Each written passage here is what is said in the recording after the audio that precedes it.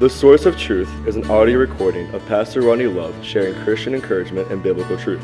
We hope this podcast can help make your path a bit brighter today. Psalms 119:105 says, "Thy word is a lamp unto my feet and a light unto my path." Well, good morning and welcome to this Monday edition of the Source of Truth podcast. And we're grateful for you taking time out of your day to join us on our podcast. And we thank you for taking time out of your day to be in the Word of God. We truly believe these are things that will be helpful to you every part of your life. And we hope it is an encouragement today and a help as we examine God's Word today. So if you're following along with us, we're in Psalm chapter 105. Psalm chapter 105, and we started this Friday, and we're going to pick up where we left off. And we're talking about the aspect that David is bringing the Ark of the Covenant back to Israel, back to where it belonged. And so he's, in this chapter, he's praising God for this victory, for this blessing of bringing it back. And in this, what we're going to talk about today is he just got done talking about why we should praise God and what that means and all that's included in it. And then he talks a little bit. So what he does in this worship that he does to Jesus is he goes back and he kind of walks through the history of Israel and all of the faithfulness that God has offered to his chosen nation, Israel. And so we're going to look as he kind of goes back in the past, goes back in the history, the beginning of Israel a little bit. So let's go back. I'm trying to think. It's actually verse number 6 we're starting at. Verse 6 of Psalm 105. He says, "O ye seed of Abraham, his servant, ye children of Jacob, his chosen. He is the Lord our God. His judgments are in all the earth. He hath remembered his covenant forever, the word which he commanded to 1,000 generations, which covenant he made with Abraham, and with his oath unto Isaac, and confirmed the same unto Jacob for a law, and to Israel for an everlasting covenant, saying, Unto thee will I give the land of Canaan, the lot of your inheritance. When there were but a few men in number, yea, very few, and strangers in it, when they went from one nation to another, from one kingdom to another, and he suffered no man to do them wrong. Yea, he reproved kings for their sake, saying, Touch not my anointed, and do my prophets no harm." So what we're going to look at in these few verses is David goes back to, he wasn't there at these times, but he's going back to the reminder of what he was told about the heritage of his people, of the people that he is now the king of. So he goes way back to the beginning of it. So the first thing he goes back, before the nation was even there, was the promise that God gave. So he starts with the promise of Abraham, the Abrahamic covenant to the children of Israel. He said, not only will I bless you, he says, anybody that blesses you, I will bless them. It's the key reason why we, as Americans, believe we should stand behind Israel. You stand behind Israel, you enjoy God's blessing, and that's one of the reasons we hold to it. But this is something he promised. He goes, I will make of thee a great nation. And he talked about this. So there's this promise to Abraham. So he says in verse 6, it wasn't verse 6. Verse 8, he has remembered his covenant forever, the word which he committed to 1,000 generations. So before he talks about Abraham, he said he made this commitment to the younger generation, but it goes for thousands. It's a commitment that wasn't just given to 3 people. He's going to hold on to it. He's going to make sure that, hey, I promise you this will come at some point. So he starts with saying he made the covenant to Abraham in verse 9. And then he says he made an oath unto Isaac. So Abraham passes off the scene. Interestingly enough, Abraham was promised that he was going to be the father of this great nation, innumerable nation. And yet he ended up having 2 children technically, but one from God, one from his wife. And so he has Isaac. He has Isaac and Ishmael ultimately, but the promised one was Isaac. And so he's thinking, I'm going to be the father of this great nation, but ultimately he becomes the father of 2, but really from God's promise, 1 child. And you think, that's crazy. Well, it becomes Isaac. And so Isaac ultimately becomes the father of 2 children, Jacob and Esau. So we ultimately know that it's through Jacob that God brings the children of Israel, this land of Israel. So you've got these 2 people who've been promised this great nation, and they never see the fulfillment of it, ultimately.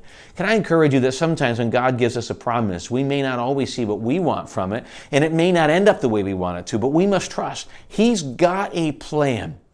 He's got a plan that will honor him, and that he's got a plan that's already working its way that way. We just got to trust him and accept I have to do my part in his plan. So he starts with Abraham, then he goes to Isaac, and he reminds Isaac of this promise that he was given, and he's going to use Isaac through. Then in verse 10 he says, and confirm the same unto Jacob for a law, and to Israel for an everlasting covenant. Now we see Jacob, it's interesting. He comes in, Jacob ultimately, the word name Jacob means supplanter, deceiver. If you remember at some point, there's a night where Jacob, right before he's about to meet Esau, Jacob wrestles with God at night. And he says at the end, I will not let thee go unless you bless me. And so what I believe to be Jesus there, he throws his hip out of joint and then renames him. So the hip out of joint was a reminder of this event. But his name changed everything. He goes from Jacob, supplanter, to his new name is Israel, blessed one. So you see this change, and immediately kind of his destination was changed. Destiny was changed by his name being changed. The name that ultimately becomes the name that his ancestor, or not his ancestors, the rest of his family takes. The 12 sons plus, and all these people take, why they often call them the children of Israel. Children of Jacob, children of Israel. So he gives another promise to Jacob. Now the promise is seen in verse 11. He's saying, unto thee will I give the land of Canaan, the lot of your inheritance. Then he goes back and says, when they were very few, because even when it was just Jacob, just his family, just a small group, but even as they grow, very small group of people, he still was with them. Before they were this mighty nation that everybody feared or wanted to control in that part of the world. Even today, you think about it, Israel is not a great nation. It's not Israel is the size of some of the states here in our country. But yet there's something, I think it's always intriguing me that a relatively small country is something the entire world talks about. We talk about it. Big, huge nations in the Middle East want to get rid of it. Because it's God's chosen people. Don't think that has nothing to do with it. God's had his hand upon that, and Satan's tried to use all kinds of people to get rid of them. It's just the way it is. And so they're all fighting for the land that they sit on. And so he's made that promise to them, ultimate promise to Israel, still coming down the road. But before they were huge and before they were one that everybody was talking about, they were this tiny just group of people, and yet God had still made a promise to them.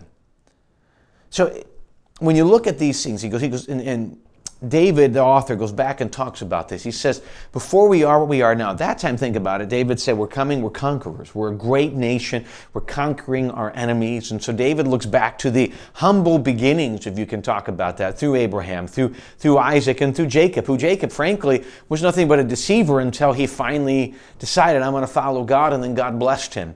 And, there's all this conflict with his 12 sons and Joseph, and we'll talk about that next time. But God had used the almost unlikely of people to be in a great position. And I tell you, when I look at this through Scripture, a lot of times we look at Scripture and we say, I want to be like this person, I want to be like that person. Like somehow God blessed them because they were special. God blessed them because they were usable. That's it. God blessed and used sometimes the most unlikely of people because they were willing to be used by God even with their failures. We don't have to become like people in the Bible. We don't have to become like so-and-so or so-and-so. What we need to do is be like them in the aspect of when I fail, I still come to God, I take responsibility, I ask for forgiveness, and I move forward. I don't get angry. I don't think it's blame other people. I take responsibility and I move forward. That's what we do. That's what they did. And even in their failures, like David, he was a man after God's own heart because he took responsibility for his actions, the difference of Saul, who blamed everyone else. And that's why Saul was removed and David was allowed to move on because he acknowledged that. Even though David probably did more than Saul would have when you really think about the amount of things that he was known for doing. What you see, though, is we're not trying to be like these people. We're trying to mimic their willingness for God to use them even through their failures. And we hold on to the promises of God in that. That God will use the most unlikely people, which means He could use you. He could use you to influence lives of people around you you'd never know. He can use you to be part of someone's life that comes to Jesus, gets saved, and their life is changed by God for good through you. You can be that person. You say, I'm not a good speaker. We don't have to be any of that. We just have to be available for God to use us in the opportunities that He makes available to us. May that be something we want to do. May that be something we say we're going to do. May we strive to do everything we can to be them, be available to God and trust in His promises. Before Israel was great, there was a time where they were small. And God blessed them because of His faithfulness. We hold into God's faithfulness. And through God's faithfulness, we say, God, I can't do much, but I can give you what I can. When I give it to you, then I trust you to do everything else in it. And maybe use me in a great way. I don't know how God will use me or how God will use you. What we do know is the question we can ask is, are we willing to be used of God? Which means sometimes stepping out of our comfort zone to see what He has us to do. When we're willing to do that, there's no limit to how God can use us for His kingdom. Thanks for joining us this morning and starting off your week together with us. We hope you have a great week. Hope this was encouragement. Hope it inspires you, and hope it keeps you close to God. Keep your eyes on Jesus and keep trusting in Him throughout this week, no matter what may come. Thanks again for joining us. We look forward to seeing you next time.